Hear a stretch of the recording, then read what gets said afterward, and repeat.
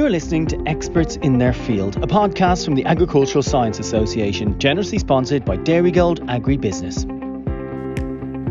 Hello, my name is George Ramsbottom and I'm the President of the Agricultural Science Association. In this episode of Experts in Their Field, Dale Cramond, Council Member and Department of Agriculture official, is joined by Amy McKeever. Amy, who is a past President of our association, is the current editor of the Country Living section of the Irish Farmers Journal. In her interview, Amy documents her career through the industry following her graduation in agriculture in 2002. She argues passionately for opportunity and parity of esteem for women in agriculture and emphasises the importance of education in giving people the opportunity to progress. We wish Amy and her family every success for the future. Good afternoon. Hi, Amy. Great to be with you today to chat about your career to date and possibly some advice you might have for agricultural graduates that are coming through the system at the moment. I suppose we can get straight into it. Let's start with your career path from your decision to study agricultural science, Amy. Where the jobs you've had and how you've ended up in your current role as editor of the Irish Farmers Journal Country Living magazine. Thanks, Dale. Delighted to be here, suffering from a small bit of imposter syndrome, considering the people that have come before me, but I'll do my best, hopefully, to that we'll have a good podcast. In terms of my career, I grew up on a mixed farm in Kilkenny. We had a butcher's, beef and sheep for slaughter and dairy cows. Got out of cows, closed the butchers when my grandfather retired, and the land now is planted or rented. And I do live there, built a house there in 2011. And I suppose been explaining this all my whole life, so I may keep at it. I live on the farm in Kilkenny, but continue to support Tipperary, having sided early on with my father. But ultimately, the farm is my mother's. In terms of how I ended up as editor of Irish Country Living, my career, like many, was a series of events and circumstances, one leading from the last. Some which at the time appeared unfortunate, but turned out to be quite fortuitous. What's for you won't pass you and all that. I went to school in the convent of No Mercy in Callan, and I won't lie, I was not the most dedicated student, probably more interested in going racing or the sales and studying at that time in my life. And my mother applied for several apprenticeships for me during my Leaving Cert cycle. She thought I probably would be more suited to an applied career. The farm I was interested, but the farm was not coming my way. And I kind of thought I wanted to have a career outside of an office environment at the time. My sister was doing food and ag engineering in UCD, and I had a friend doing ag science in UCD as well. So before the CAO was completed, I travelled up to Dublin, visited the campus, and let's say that visit was for research and development purposes. But just having a look around, I realized that was the course I wanted to do. My mind was made up. I was going to be an ag. I don't like being told I can't do something. That probably makes me more adamant. And so that's what I did then. I went to UCD to do ag science in 1999. Yeah. I graduated from UCD with a degree in animal science in 2003 and went from there to Moore Park on a Walsh Fellowship to do a research master's in pigs. I suppose, like as I said, we didn't have pigs at home. We had a few pigs growing up, but I knew nothing about the commercial side of that industry. And it was only on my work experience that my interest in that sector was stoked. And you asked me for some advice, for students. I suppose that element of the degree is so important, that work experience. And I do always advise students when I'm talking to them to make sure and do the enterprises that they don't have at home, as you often get the greatest learning in something that you think that you don't know anything about. With the master's that I got, I think I was very lucky. First, the fact that I got a Walsh Fellowship, that made it financially possible for me to do a master's, as being number 2 of 6 in my family. I had pretty much exhausted the bank of Mammy after 4 years in Dublin. And a lot of great people in our sector have gone through that scholarship. And it really is a great thing to have in the industry, that people can go on and get that extra education. This master's also put me out on farms, so it wasn't completely lab-based, even though it was research. But I got out on farms interacting and networking with farmers.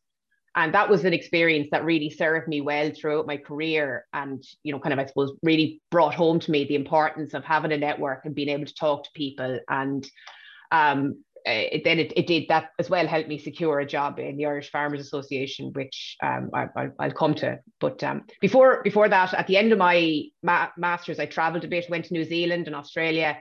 And the plan was that if I didn't get a good job, I would have gone back to New Zealand, where I was promised a job. But and that could have been a very different life, but it didn't. On my return, I applied for a PhD, and I didn't get that, which is one of those, I suppose, fortuitous failings I mentioned. Instead, I got a job as an equine science lecturer in a land-based college, similar to a Teagasc College in the north of England, which was affiliated with the University of Central Lancashire. And I really liked teaching. It was a great experience, but I realized pretty quickly that I wasn't going to progress in the academic world without that PhD.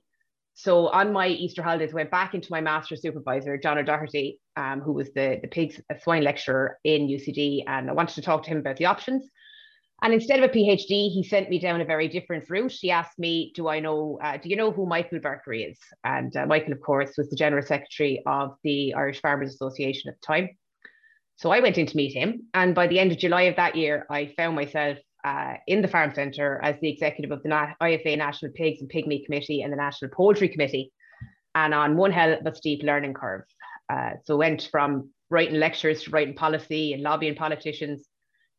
We negotiated with supermarkets and factories and mills and everybody in between, and then also got great opportunities to travel to Brussels every couple of weeks to represent pig and poultry farmers' interests in the Commission. Over the course of my time there was a dioxin crisis, pig meat taken off the shelves. We secured a compensation package for the impacted farmers. We also, kind of had to do a whole promotional campaign to put consumer confidence back in the product. Campaign after campaign, and I use the word tentatively, we encouraged retailers to procure larger volumes of quality assured Irish pig and poultry meat to get more shelf space. And myself and the now president of IFA, actually, Tim Cullinan, he was my chairman at the time, we developed a bespoke DNA traceability program for the Irish pig herd to support this, because there was a lot of ambiguous labelling on shop shelves, and this was a big concern for farmers and consumers. And we kept going at that then, and eventually country of origin labelling was also introduced after a lot of lobbying at EU level. I stayed in contact with my colleagues down in Teagasc, and I was involved in the formation of a joint programme between Irish pig producers and Teagasc, and that made sure that the State Advisory and Research Service continued for pig production in the country. We had the nitrates regulations, and we were always talking about slurry, negotiations with the EPA. It was really full on. It was a fantastic experience.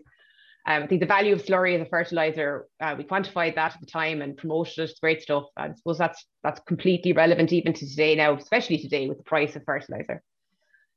So that was I suppose kind of a synopsis of my 10 years in IFA. It was a great time. But after 10 years, I moved from there to the corporate affairs team in Glanbia PLC. And that was an exciting time also, because it was at the time that the organisation, that Glanbia PLC and Glanbia Ireland was being formed. So we had the big vote in Punchestown. It was again another huge learning curve for me to get into the corporate world. And from there, then I moved to my current role as editor of Irish Country Living, which I'd like to think most people recognise as the weekly magazine contained in the Irish Farmers Journal. So there's a whistle stop tour through my my jobs up to now. Fantastic, Amy. And you just admitted one thing, and that was coming in and giving Department of Agriculture officials a hard time around the nitrates directive. And it was just when I was asked to do this, I realized that we know each other quite a long time at this stage, because that's not today or yesterday. Absolutely not. Sure. Like I think the first one came in the nitrates came in 2005. 2007, we were looking for those transitional arrangements, and we kept on negotiating on that right up until I left 2017. So I remember you, Dale, and I don't think it was a hard time. I think you were giving us a hard time as well. It's a good relationship that supports farmers, I'd like to think, anyway. That's for sure. That's for sure. Just on the Irish Farmers Journal, obviously where you're working with at the moment, like it continues to go from strength to strength. Amy, why do you think it plays such an important role in the lives of farmers and the wider agricultural industry? I think like most people, most people in the agri sector, obviously, I grew up with the Farmers Journal in the house. I think the majority of my generation and the generations that came before me did. The media landscape, however, though, has changed dramatically in recent years. The internet is a powerful disruptor. Traditional newspapers are facing new and increased pressures. But this disruption, like I do believe that disruption is important in terms of how companies evolve. And in terms of why we've gone from strength to strength, I think that we have continuously done that and evolved.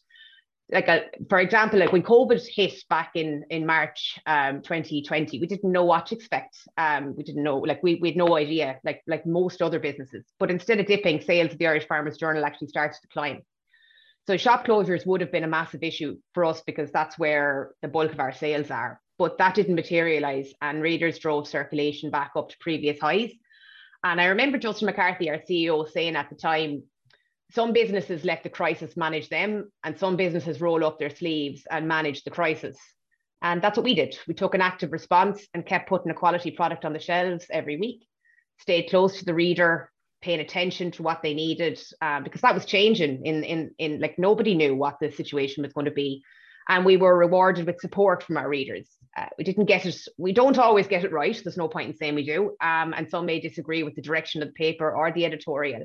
Personally, I welcome feedback from our readers. That's how we're going to get better. That's how we improve. That's how we keep meeting the needs of our readers. The Farmers Journal also, like, there is an element of habitual purchase, but that is, you know, there's a reason for that, because it remains a product with a stable page count, with the content relevant to a wide swathe of readers. So I suppose our latest audited figures show that we have 321,000 weekly readers, with a 54% male to 47% female split, and 40% of the readers are under 35. And, you know, that youth as well is important. I think we all recognise that a strong underage team bodes well for championships in later years. Our sports writers often reminds me of that. We also have, though, under the Agricultural Trust, we also have a number of other titles, the Irish Field and Irish Country Magazine. Irish Country Magazine is our glossy on-shelf mag, and that readership soared as well during the pandemic, despite the loss of traditional avenues where that product would have been found, such as hotels. I suppose another thing is innovation. That's a big part of the offering of the Agricultural Trust. You can't sit on your hands and wish things would go back to the way they were. You know, we can't say, oh, wish it was like it was. You can't do that in media no more than we can do it in farming. Consumer preference, brand loyalty, what people value, what they're willing to pay for, all of these things change continuously. Farming and farmers change too. The latter are actually, in terms of farmers, probably not enough in terms of succession, but you know, that's a different conversation. But as a source of information, the Irish Farmers Journal, the farming media in general, we have to innovate to meet the changing needs of farmers. As some of the examples of this innovation, the Farm Tech Talks took off when everybody moved online. The crisis also prompted the development of MarkBids, our online bidding app. But the digital space is really important. We have a creative agency in Traction for video production, visual design, digital content. And to be honest, we tried other things too, like a digital daily edition. We didn't continue that. I don't let those kind of things, though, kind of concern me too much. I've learned in my career that failure is just really ticking one thing off your list on the way to a success. It's how you use what you have learned from that failure that's important. Then, of course, what differentiates us from many other papers, we have farms too, and there isn't too many other media outlets that can have an open day for their readers. That's fantastic, Amy. I think there's some really good advice kind of within that, you know, in general. Just in terms of like the magazine, in terms of, you know, the Country Living magazine. You recently, won an award, the News Brands Award, and beat off, competition from a number of different kind of newspaper magazines. Can you tell our listeners a little bit about that? What differentiated you from the others that were nominated in the category? What can you say? With just, I suppose there was an element of shock. Recognition is so important, Dale, and that was a really, really important recognition for us, particularly after the last 2 years. And it's no man is an island. It's a credit to my team for the way that they pivoted to maintain the high standards we strive for each week. I asked them to come on board through the pandemic, and they did that, and this is a recognition of that. Trevor White, who was one of the judges when he announced it, described the magazine Irish Country Living as having a handsome appearance. That's a nod to our photographers, a quirky personality, a nod to our journalists, compelling journalism, again, a recognition of my team, and an obvious determination to broaden its own readership. All of those points are really important, and I'm really proud of that description. But the last one has been my aim since I came here, and I'm thrilled to see that recognised, that we've broadened the readership, and hopefully we'll continue to have more and more people reading Irish Country Living. The journal can be a hard read sometimes, the main paper. The news is often more bad than good, unfortunately, and even what is good for one farm can be bad for another in terms of policy or prices for product. And the past year has been particularly full of negative commentary about the industry in terms of the environment, with report after report filling the pages. So in Irish Country Living, now we don't shy away from that, and we acknowledge and advise about challenges on a business, social and rural front, but we do try for positivity, creativity and ideas generation, and some humour as well. And we're blessed actually that there is no shortage of people doing great things in agriculture to interview and learn from. People often say to me, how do you find, something to write about every week? It's not hard in this industry. The people are there. The ethos is to inform, educate and entertain. And I suppose I'm biased. Well, I suppose I'm actually totally biased, but I think Irish Country Living broadens the appeal of the Irish Farmers Journal beyond the farmer looking for technical information and news on their farm and enterprise. And it brings the paper as a product into the family home, something for everybody, from young to old, or young to not so young, male and female. That's fantastic. Just on that kind of, you mentioned the split of the kind of the male and the female, readership that you have. I know women in agriculture is a topic that you're passionate about. I know it's something that's very important to us in the department as well, and for Minister McConalogue, in the context of the new CAP, our new CAP strategic programme will have a number of new supports, for female farmers. Can we talk about your work in that area, or why is this so important for you? Yeah, I suppose it's important to me. I am a woman. I am a woman in the industry. It is really important, and to frame the conversation with a few facts, the recently published 2021 report from Balance for Better Business, that this voluntary organisation sets out targets for gender diversity in Irish company, and it does show progress in female participation on both boards and leadership teams. And you mentioned Minister McConalogue and the CAP, and I think that there is work being done to actually strengthen it in agriculture, but it is a bit of a slow train. So the average representation on boards is up from 18% in 2018 to 31% now. But the report does say that additional focus is required to build an internal pipeline of women from junior right up to senior level. More needs to be done. There's still insufficient representation of women in executive director and senior leadership roles. And there are still a large number of Irish companies with no females on their boards. And I know that a lot of talk in agriculture is moving towards, kind of making sure that isn't the norm. And, we often talk about why to do this. And aside from balance in society, equality and diversity and inclusion, it makes business sense. Decision-making, governance, business performance are all improved in companies with a better gender balance at all levels. And there is research to support this. Now, I suppose, from my point of view, achieving these benefits requires leadership commitment and targeted action. And this targeted action is often what divides people. And I think Minister McConalogue would have seen that in terms of some of the feedback to some of the initiatives that he's introducing at the moment.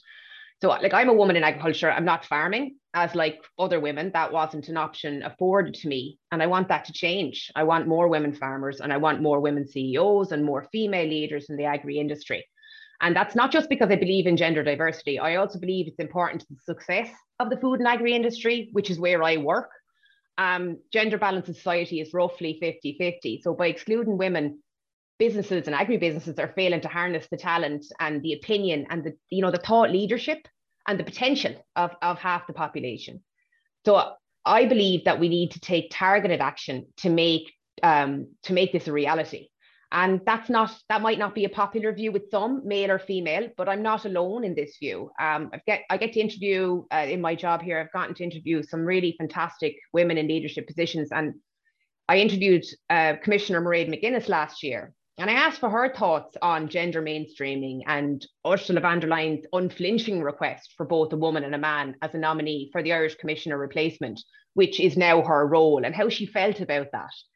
And Mairead said, and it stuck with me, that she admitted that when she was a teenager back in the 80s, that she didn't see a need for gender mainstreaming. And she believed that women would succeed on merit.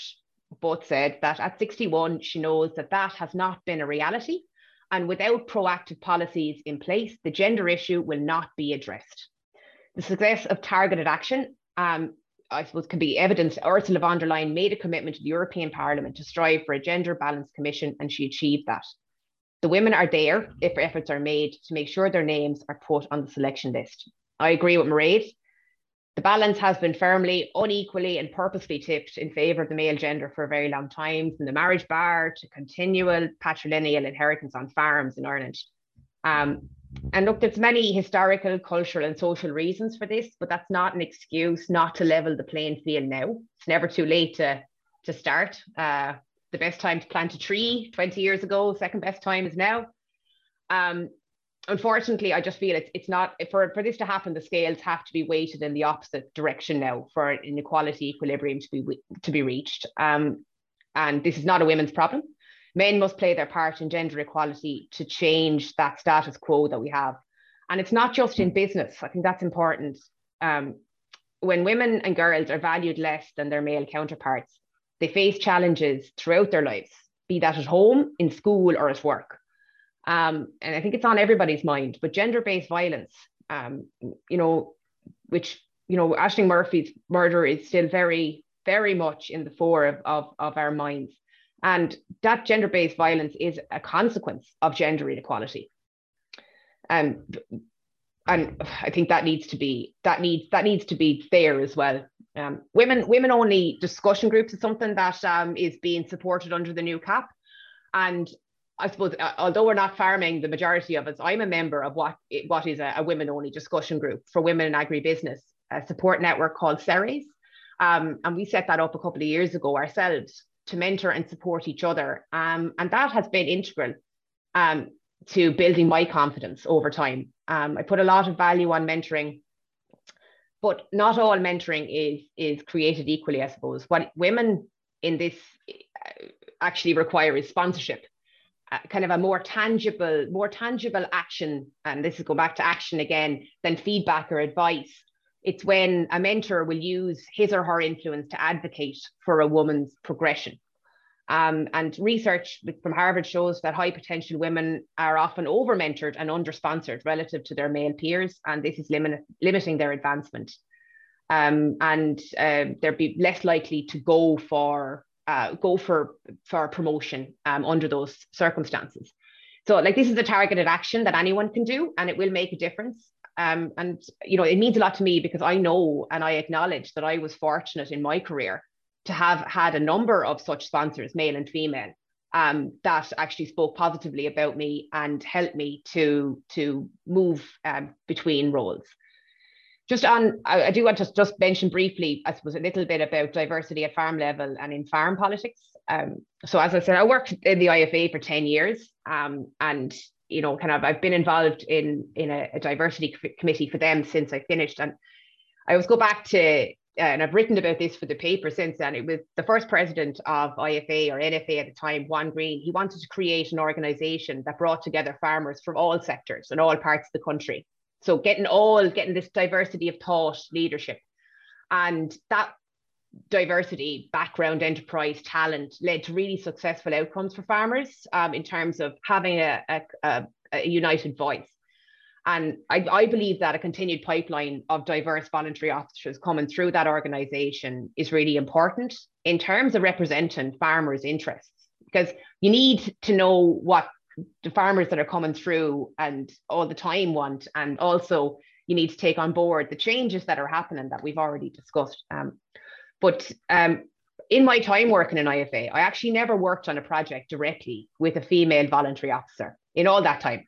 It was only after I left that I got this opportunity. In 2018, Joe Healy, who was president at the time, asked me to chair a committee for the organisation to outline ways to attract diverse talent and to better reflect the membership. So the committee I chaired, we met and we did up a report, made a number of recommendations, and these generated a lot of discussion and, let's be honest, a lot of tension in IFA as they attempted to implement, with some of the senior leaders and officers opposed to targeted actions to encourage new blood and new thought leaders into positions of influence. And, you know, change is difficult. But I still hope that the current leadership will be able to gain support of the organisation's governing body in due course to implement them, because I do think that will be important to represent the diverse agricultural industry of farmers that we have in Ireland. No doubt that the industry is changing and it is becoming kind of more diversified. Certainly a lot of food for thought there, Amy, you know, in your comments. If I can bring it back just, I suppose, to the Agricultural Science Association. This is the ASA podcast. You were president of the ASA recently. What do you feel you brought to the association during your time as president, and why ultimately has the ASA been an important representative, you know, body for you in your view? So I joined the ASA in college, joined the council in. I was co-opted onto the council actually as treasurer in 2007 in abstention. There's a good lesson in that too, Dale. I turn up for the AGM. You never know what job you'll get. I did my 5-year stint, and I also had a few years in the wild off the council before rejoining council as vice president for Derry Dillon. But as an organisation, since I joined, the Agricultural Science Association has really gone from strength to strength. And that's on the back of the presidents that have really built it up over the years. I think George is the 72nd president. I was the 69th anyway, the fourth woman of 5 after Elaine Farrell, Karina Pierce, Mary Delaney, Dr. Anne-Marie Butler being the 5th last year. And I'm truly honoured to call each one of those women a friend. And I suppose that's a really, really one thing about the ASA as well, the connections and the people that you meet. And actually, some of the male presidents did a good job too. I wouldn't like to say that the women did a better job. You have to acknowledge that, wouldn't you? Had to acknowledge that, yeah.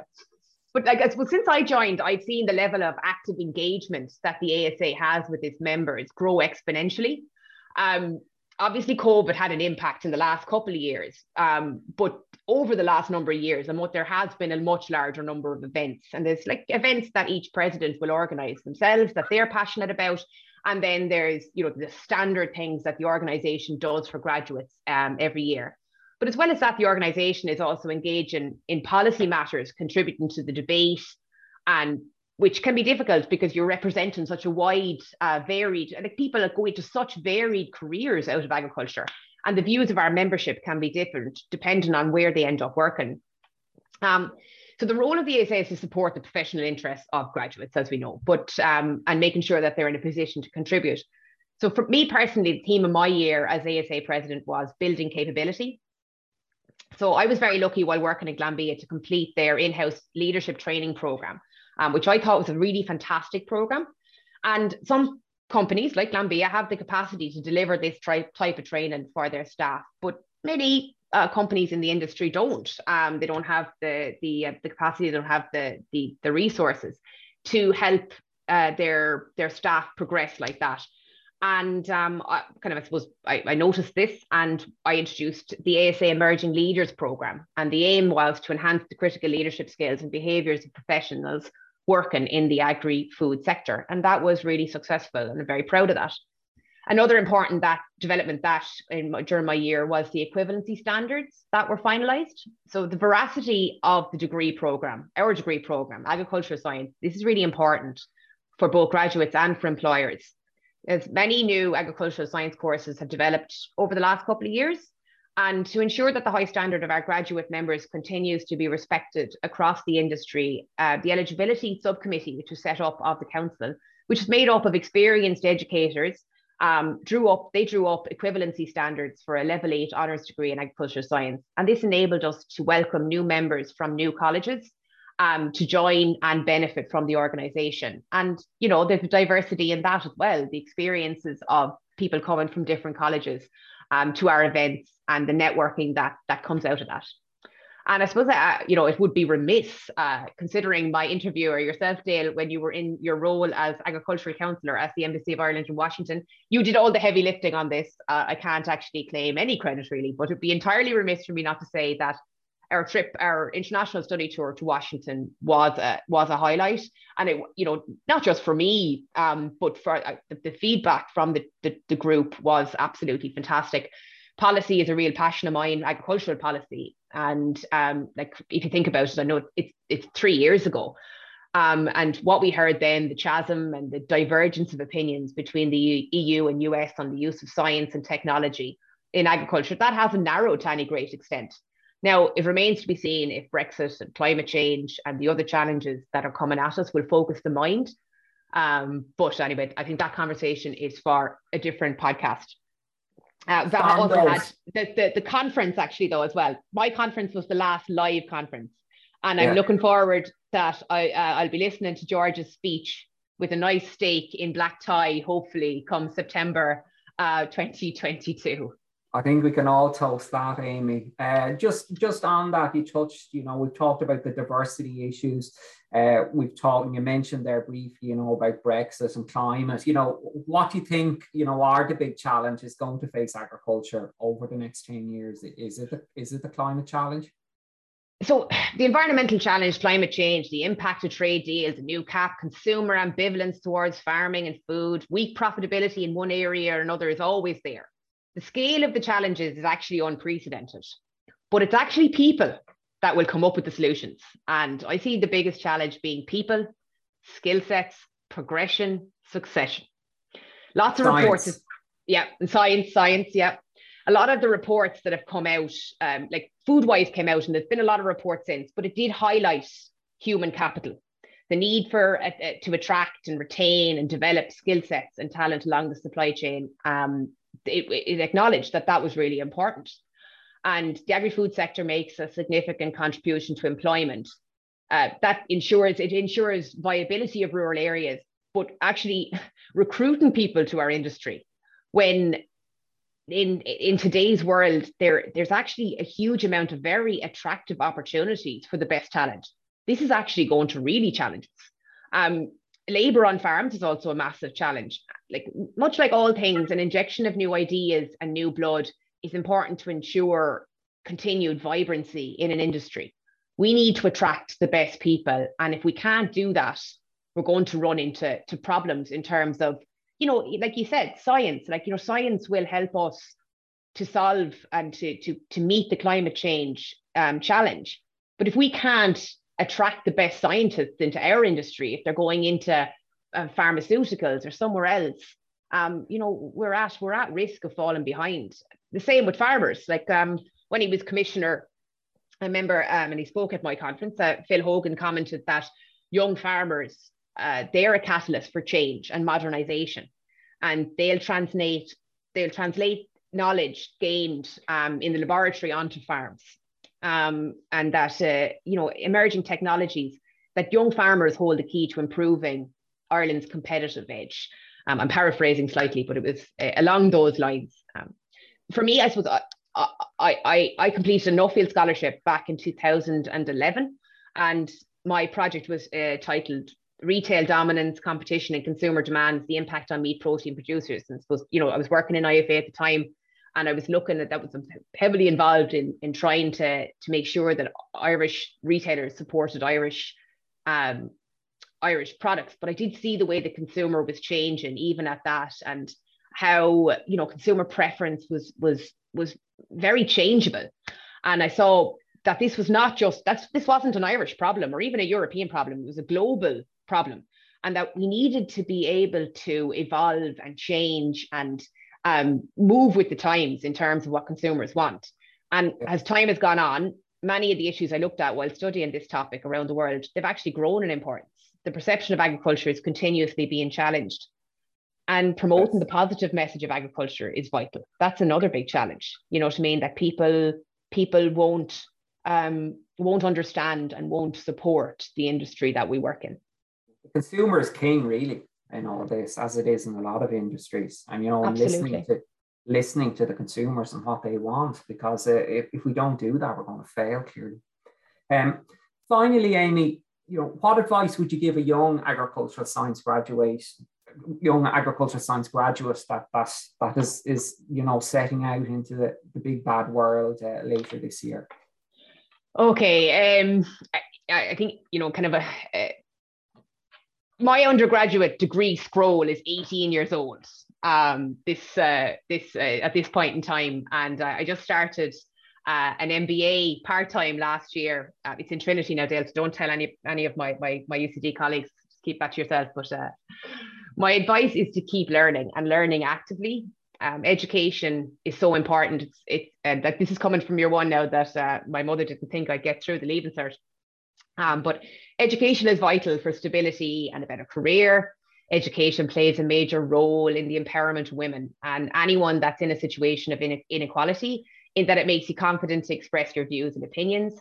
It plays a role in realizing your dreams. And not only will education give you that financial independence, I think this is really important in today's world, it also equips you to make better decisions in terms of having an independence of mind. In a world of fake news and, you know, in the media, it's something that we're all conscious of. You know, we're beset with misinformation, but an education can save people from being exploited or fooled. It's an independence of mind that'll serve you well. But education also doesn't have to be formal. Keep an open mind. Get a mentor, as I've said. Make sure that mentor will sponsor you when the opportunity arises.